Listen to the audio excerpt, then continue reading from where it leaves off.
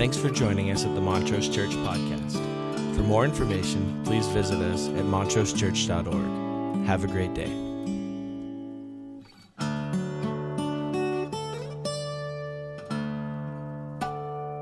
Too drowsy during an instrumental and start feeling the chi and because now you have to listen to me.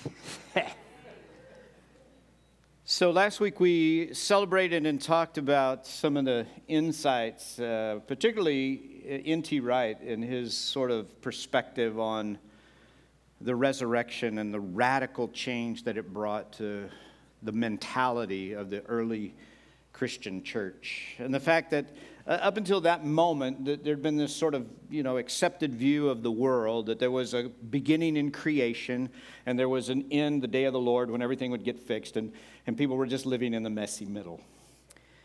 I'm so glad that our Christian theology hasn't adopted this view, where we know God did some stuff and created and set everything in motion, and we know someday He'll fix it, and we're just living in the time in between. Because the gospel suggests that is not, in fact, if you read the New Testament, that is not how the New Testament writers understand the world. How they understand the world is that God created, and one day it would all get fixed. But in the meantime, the kingdom of heaven has come to earth alive in the moment of the resurrection. The promises have been fulfilled. The end was put in the middle. And then as ambassadors, as representatives of this kingdom of God, we don't pray a wishful prayer, your kingdom come. We are ambassadors of this kingdom. We go live it and bring it to reality because we know what the end looks like. We know what's out there. We know what's coming. That makes us peculiar. We're incredibly optimistic people about everything. Amen?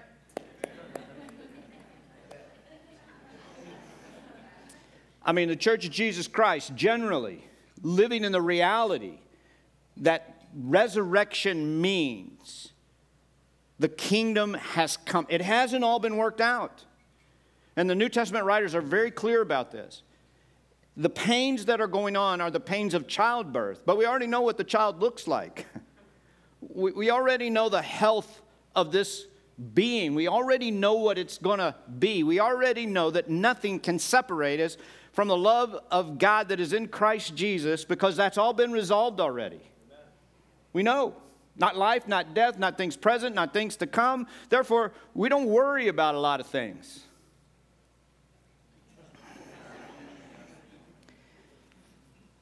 So we're going to stay in the middle now for a minute. And we're doing this little series called Back to Life. And last week, we talked about Back to Life Resurrection, what that means. Today, we're talking about Back to Life Renewed. Next week, we'll talk about Back to Life Refocused. And they're all coming to us out of John's account of the resurrection, out of John 20. And so we're thinking a little bit about these disciples and the aftermath of the moments of resurrection. So if you can get your brain there and you can kind of start to think about that and what it means. I'm going to read in a moment the passage out of John 20, Jesus' appearance to the disciples on the evening of the first day of the week. But before I do that, I want to give you a little bit of background because I want it to kind of punch you in the gut. You understand what I'm saying? Because it's powerful stuff, powerful words.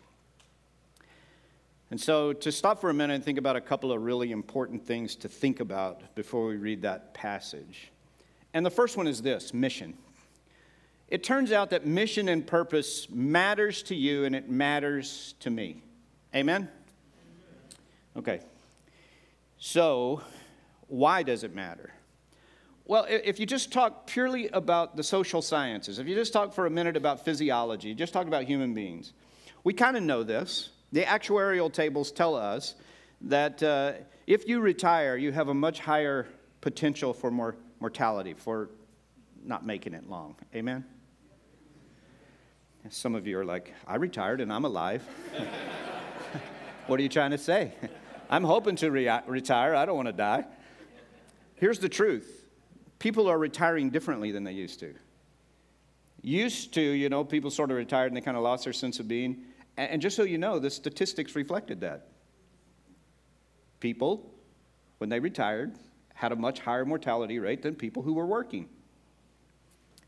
Not a single amen.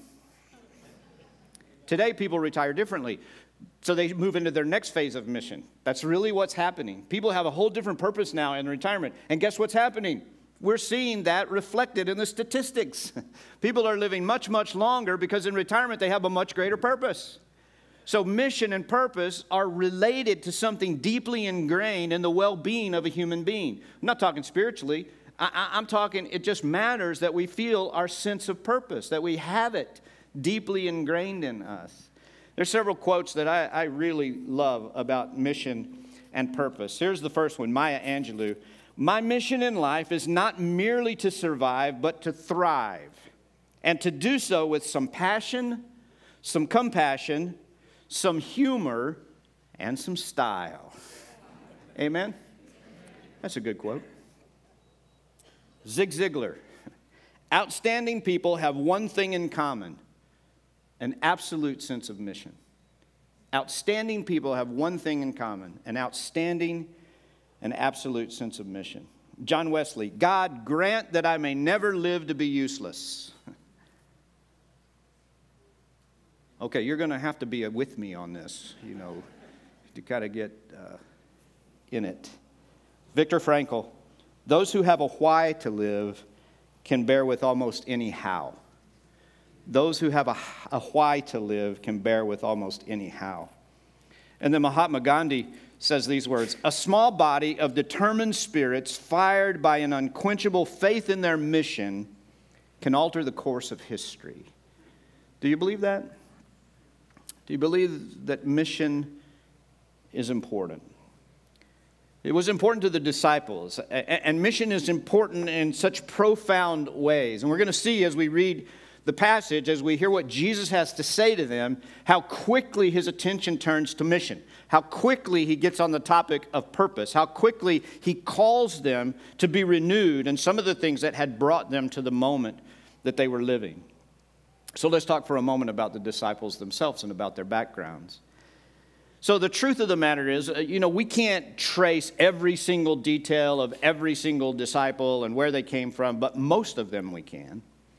So we have a real strong sense that Peter and James and John and Andrew and most likely Philip were all fishermen around the Sea of Galilee. And when we get into that mindset, then you should know a little bit about the fishing industry around the Sea of Galilee. Because I would guess that what most people think about is like, oh, they went out on their boat, they caught a few fish, there was some kind of market, they went and they sold their fish. That was sort of the industry. Is that what everybody thinks? Is that generally what we think? Yeah. How much money could there be? Although today you can go to St. Peter's Fish Restaurant at the Sea of Galilee, and you can have the dish called St. Peter's Fish. I don't think it's related to anything other than it's a fish restaurant. But well, just so you know, the fish from the Sea of Galilee was typically salted and preserved. And it was exported around the world. In fact, it was a delicacy that was highly desired all over the world, particularly in Rome. The Romans were very attached to the fish from the Sea of Galilee, the salted fish that the fishermen... So in the first century, the fishing industry around the Sea of Galilee, and in the preceding, from the time of the Romans sort of annexing the space, which would have been about 150 years earlier, the fishing industry around the Sea of Galilee was thriving. It generated a lot of money and a lot of wealth.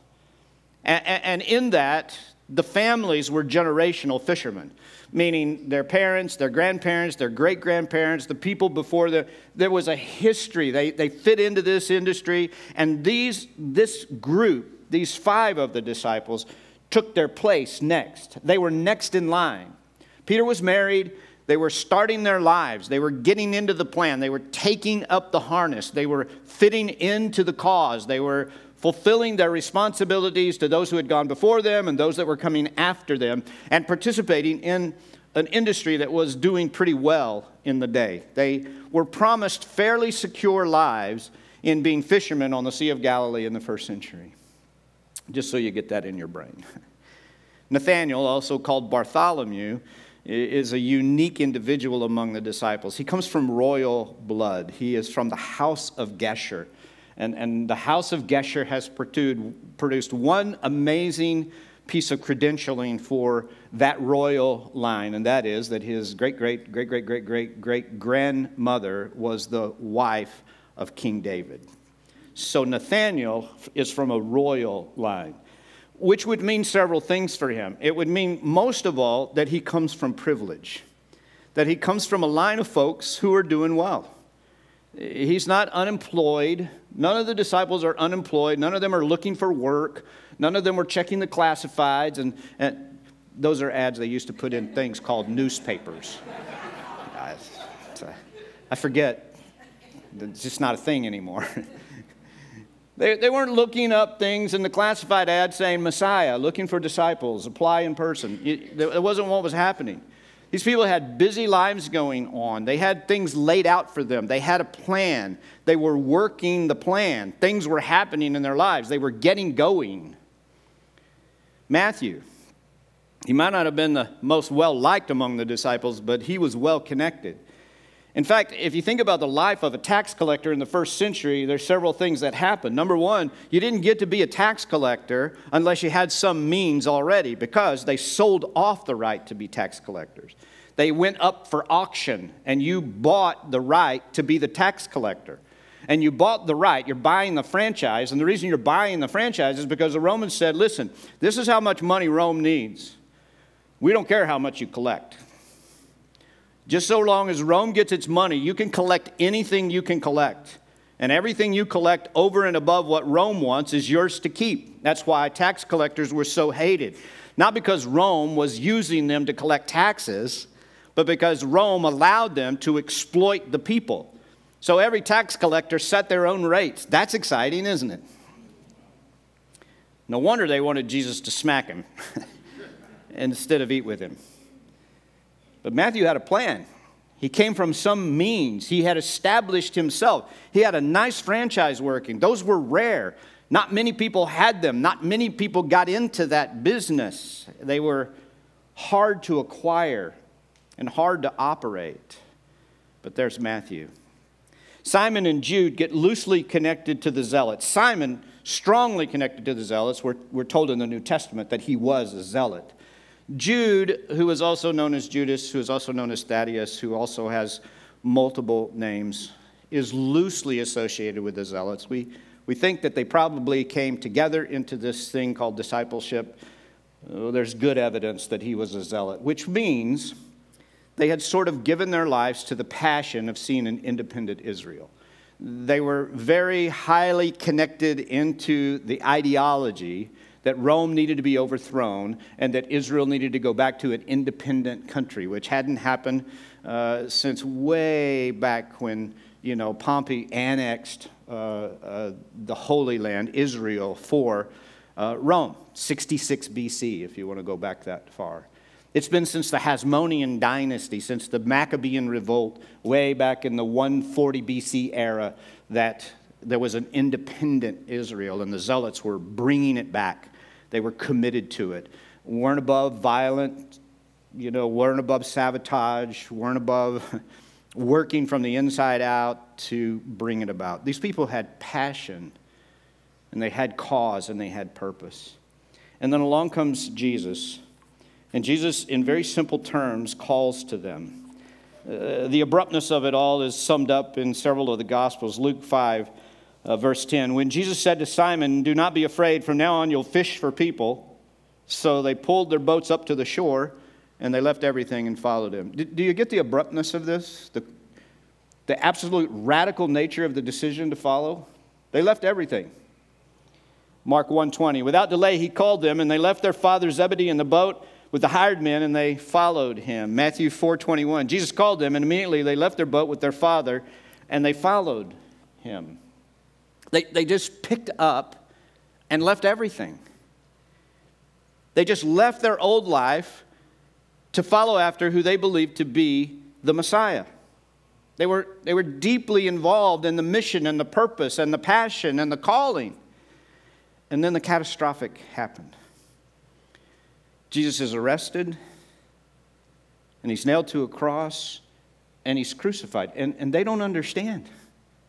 They don't have anything in their understanding of the Old Testament, the prophetic word, the words of Jesus, the things he said to them. They don't have anything that prepares them for this moment. And they lose everything. They have left everything to follow him. And now it's gone. And in their hearts and in their minds, they've got to be thinking, we made the wrong choice. I don't know that we can pick up our old life. I don't think we can go back. I don't think we can fit back in. And I don't know what I'm about. I don't know what I'm for. I don't know what my purpose is. I don't know what my mission is.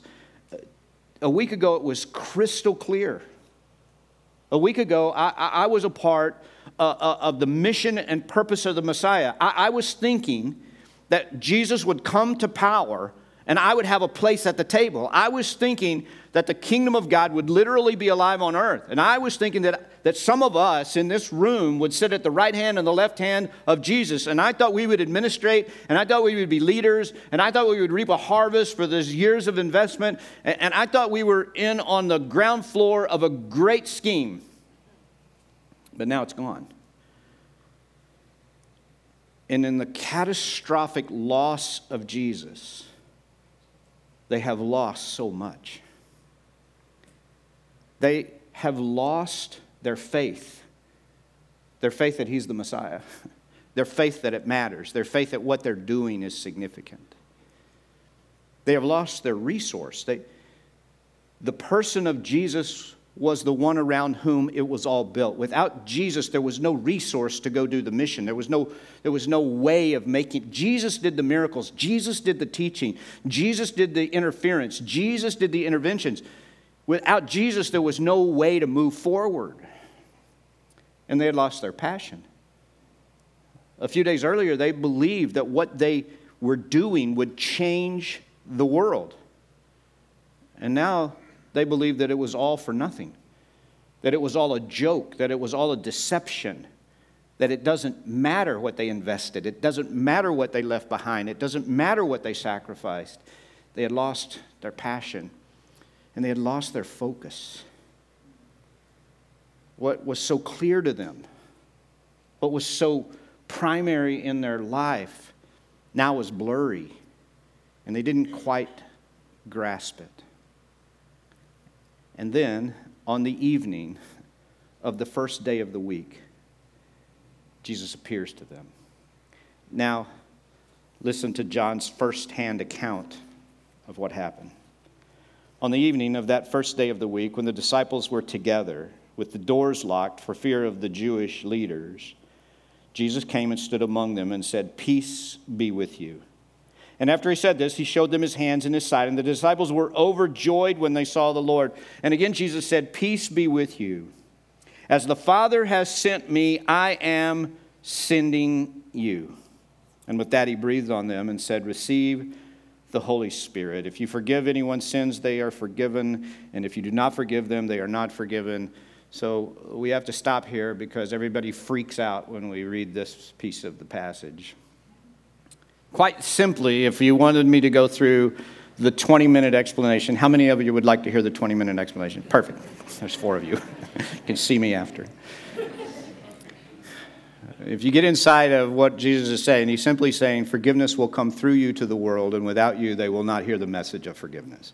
He's not actually empowering them to decide who's in and who's out. Now, Thomas, one of the 12, was not with the disciples when Jesus came. So the other disciples told him, "We have seen the Lord." But he said, "Unless I see the nail marks," and can you feel this emotional, psychological scarring that Thomas has gone through? You say you've all seen him. Now, the disciples on the morning of the first day, they've already heard. They've heard from 2 sources, the women at the tomb and the disciples on the road to Emmaus. They've all shown up and said, "Hey, we've seen Jesus." And they're all like, "Yeah, whatever." And now the disciples are all saying, Thomas is like, "Yeah, listen, I bought in once, but I don't know about buying in twice. Unless I see the nail marks in his hands and put my finger where the nails were and put my hand in his side, I will not believe." A week later, His disciples were in the house again, and Thomas was with them. And though the doors were locked, Jesus came and stood among them, and he said, "Peace be with you." And then he said to Thomas, "Put your finger here, see my hands, reach out your hand and put it into my side. Stop doubting and believe." And Thomas said, "My Lord and my God." And then Jesus told him, "Because you've seen me, you believe. Blessed are those who have not seen and yet have believed." Jesus performed many other signs in the presence of his disciples, which are not recorded in this book, but these are written that you may believe that Jesus is the Messiah, the Son of God, and that by believing you may have life in his name. Everything that's been stripped away has been given back. Everything that they've lost in these moments, Jesus focuses and he says, "Listen, I want you to be renewed. I want you to come back to this place of faith."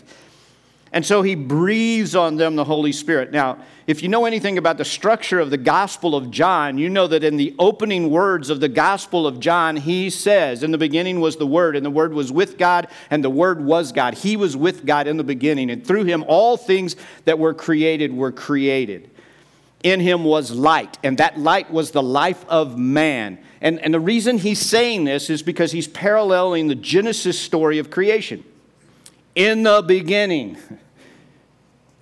And so he wants us to understand that in Christ there is a new creation. And so he's carried that image from the opening of his gospel. And now in 20, he brings it back. And he says, "And he breathed on them." Does that sound familiar? God breathed into Adam the breath of life. Jesus breathed into the disciples this new life. He breathed on them the Holy Spirit, and their faith was reborn.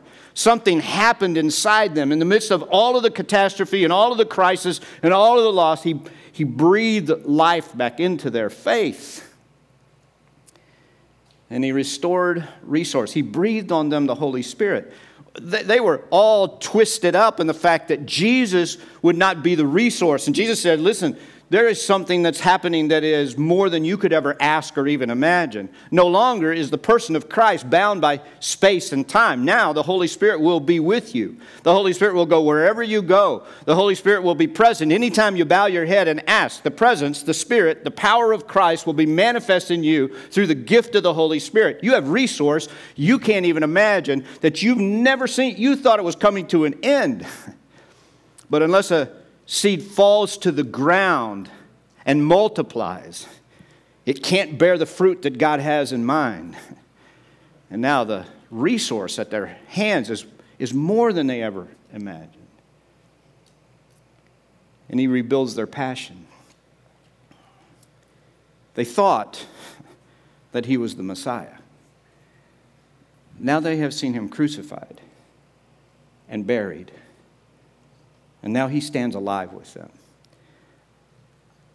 I think that would charge up your passion, wouldn't it? I think what you had by faith, you now have by sight. I think you would suddenly be like, it does matter. It absolutely does matter. And then he renews their focus. These people who are hiding, you know what's happened? The catastrophe has caused them to shift their focus. They've gone from focusing on the purpose of God in the world, your kingdom come, your will be done on earth as it is in heaven, to focusing on their own survival. They've gotten their eyes from up here on mission and purpose, and they've got it down here on how am I going to get through this? How am I going to survive? They are hiding in the upper room for fear. That must have been a weird place. I mean, that must have been a weird group to hang out with. Amen? They're disappointed with the government. They're disappointed with the Pharisees. They're disappointed with Judaism. And they're disappointed with each other. They got to be looking at each other sideways. They got to be. They got to have some conversation going on about Judas and what he did. Amen? Because we would. We'd be all talking up Judas.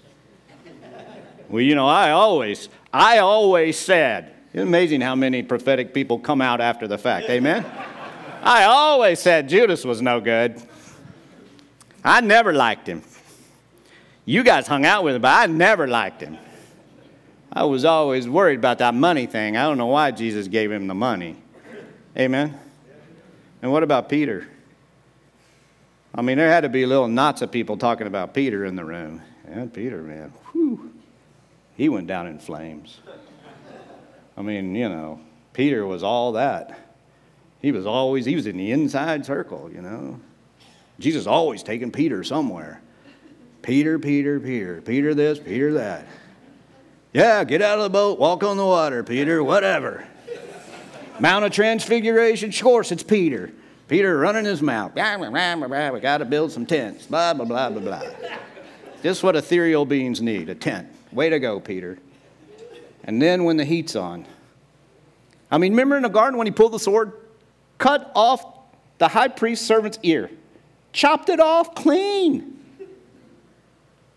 And then in the moment of truth, he folded like a cheap suit. That Peter, I knew he was all show and no go. I told people. I said it out loud. Peter must have overheard some of that. What do you think Peter would say? At least I was there. I mean, last I remember seeing you guys, it was in the garden. I mean, once the soldiers showed up, all I saw was the back of your head. I hadn't seen you. You didn't fail over at Caiaphas' house because you weren't there. You were hiding somewhere long before that. At least I stayed around. I might have folded, but I folded late in the game. I stuck around for a long time before I collapsed. And I didn't see anybody there supporting me or Jesus. At least I was trying a little bit. Must have been some weird conversations going on there, because you know what happens? When disaster strikes, we pull our heads down and we look around at each other. And I don't know if you've noticed this over the last couple of years. It's a very long list of people in whom we are disappointed. Amen? I mean, pick your side. Pick your poison. But we're really, really disappointed. And it shows. And I wonder if we just stopped for a moment this morning and said, how much of our time, energy, personal passion has been given to the vision and purpose of Jesus Christ in the world over the last couple of years? Most of us would go, well, I got to be honest, I've been spending most of my time figuring out how to survive. I've been spending most of my time trying to figure out what the CDC said and what they said and what the World Health Organization said and what those other people, and then I've been disappointed in these folks, and I've been disappointed in those folks, and I've been disappointed in those other folks. This has been a crazy couple of years, hasn't it? Can I testify?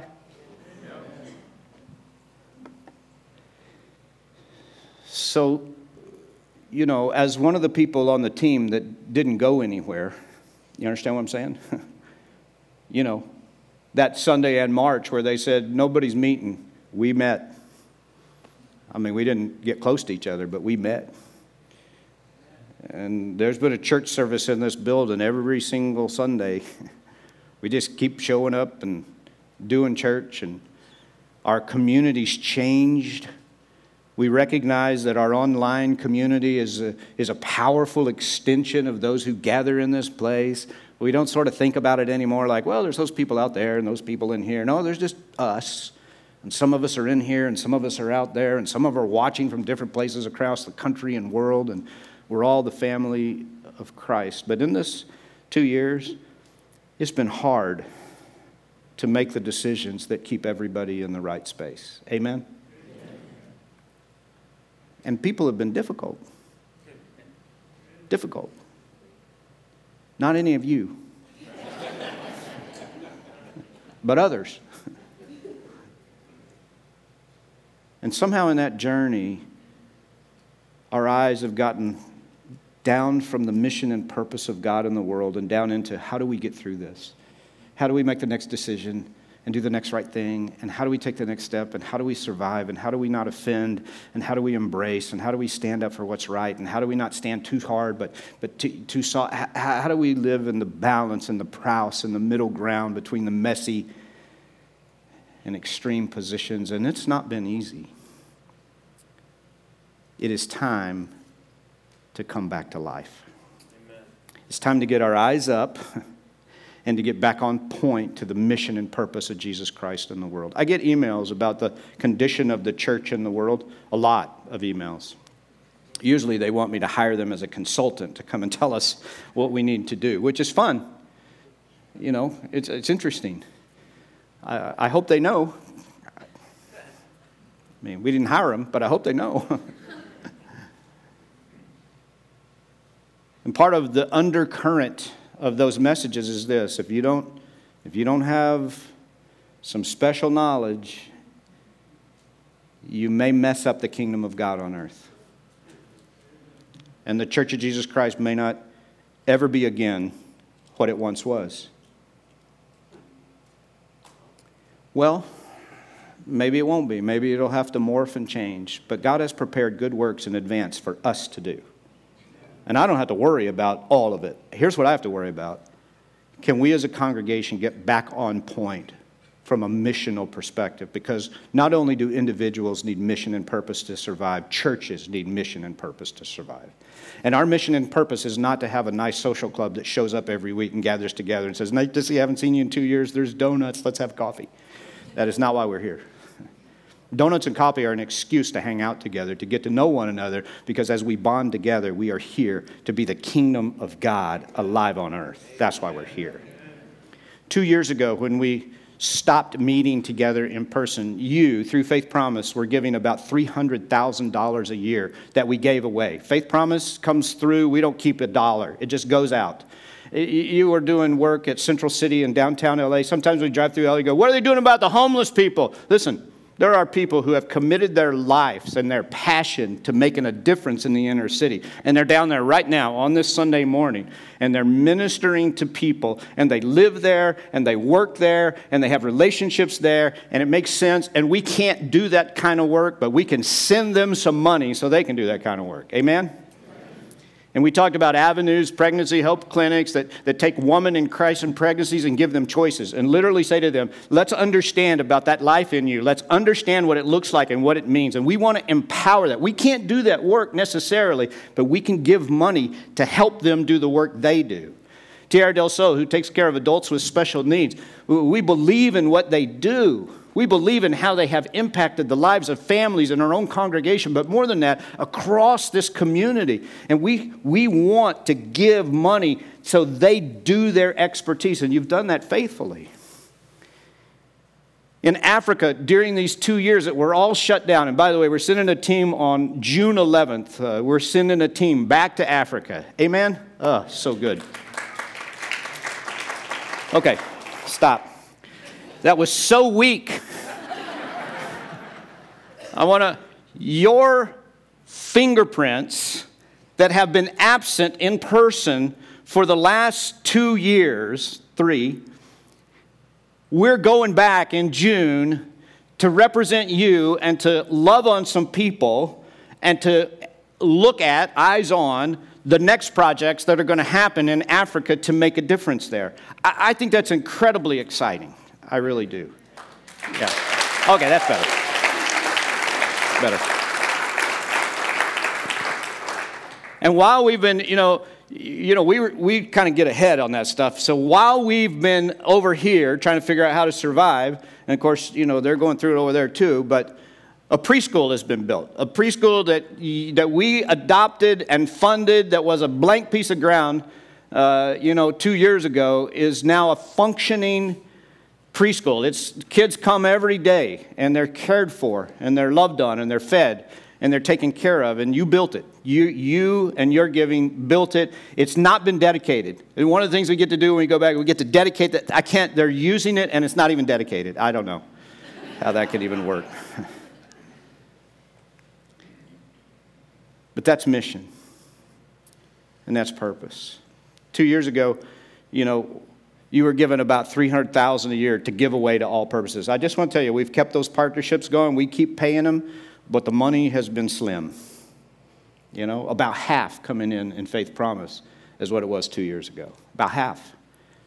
And you know what I think that is? It's just people getting busy, not being reminded, just kind of forgetting and being worried and not knowing where the money is and what's happening and all that. 2 years ago, we were on the brink of getting permits from the LA County. It's been a 10-year process with them to do some remodeling around here. And you know what our passion is? To have bathrooms that you can get into. Amen? Have you been to the bathrooms? Most people are like, yeah, I went once, now I don't ever go on Sunday. I go before I come, I go after I go home. I'm not going to the bathroom here. Amen? By the way, you can't grow a church if you don't have nice bathrooms. Just so you know, that's what all the church growth says. You better have a good nursery, you better have good bathrooms, because if you don't have those two things, nobody's staying. See, people are leaving right now. They're just leaving to the bathroom. Sorry about that. That was not nice.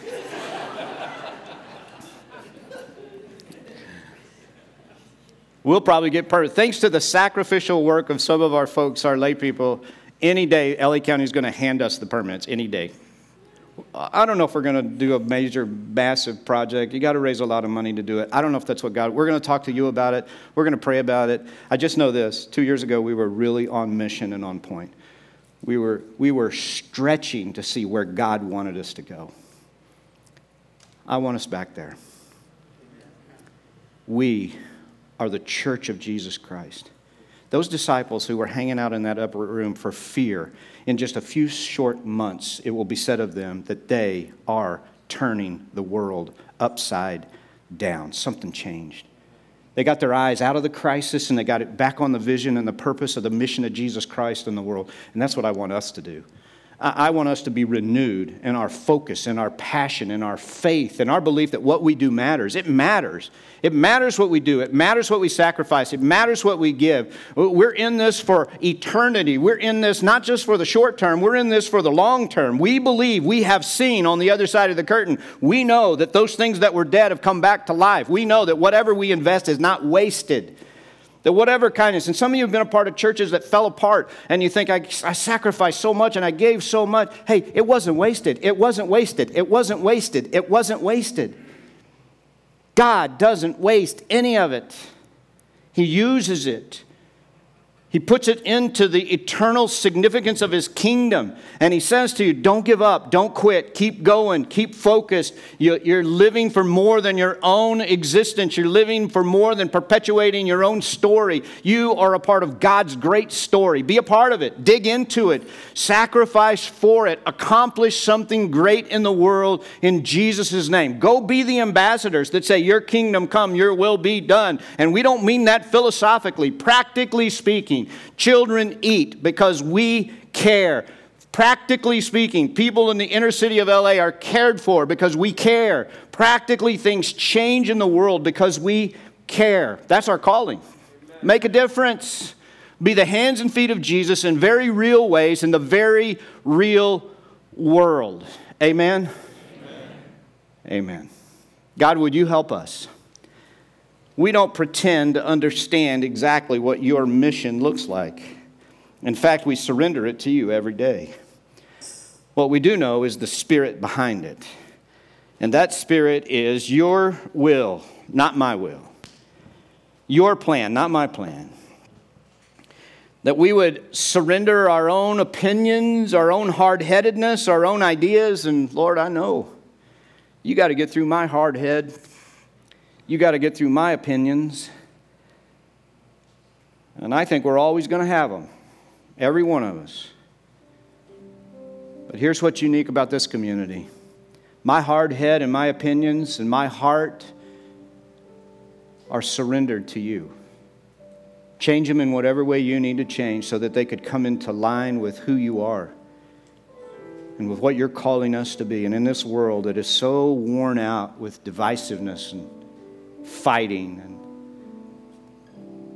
may we be the people that represent the kingdom of God,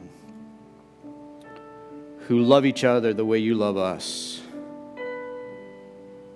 who live in an optimism because we know the end in the middle, who trust you that in all things you are working for the good of those that love you and are called according to your purposes, and that you have prepared in advance good works for us to do. We seek them. We open our hearts to them, and we renew our faith, and we renew our trust in the resources, and we renew our passion, and we renew our focus. And we're thankful that you've led us through. And now would you bring mission back to life? We pray it in Jesus' name. And everybody said together, amen. Will you stand as we respond to the word? Thanks for joining us at the Montrose Church Podcast. For more information, please visit us at www.montrosechurch.org. Have a great day.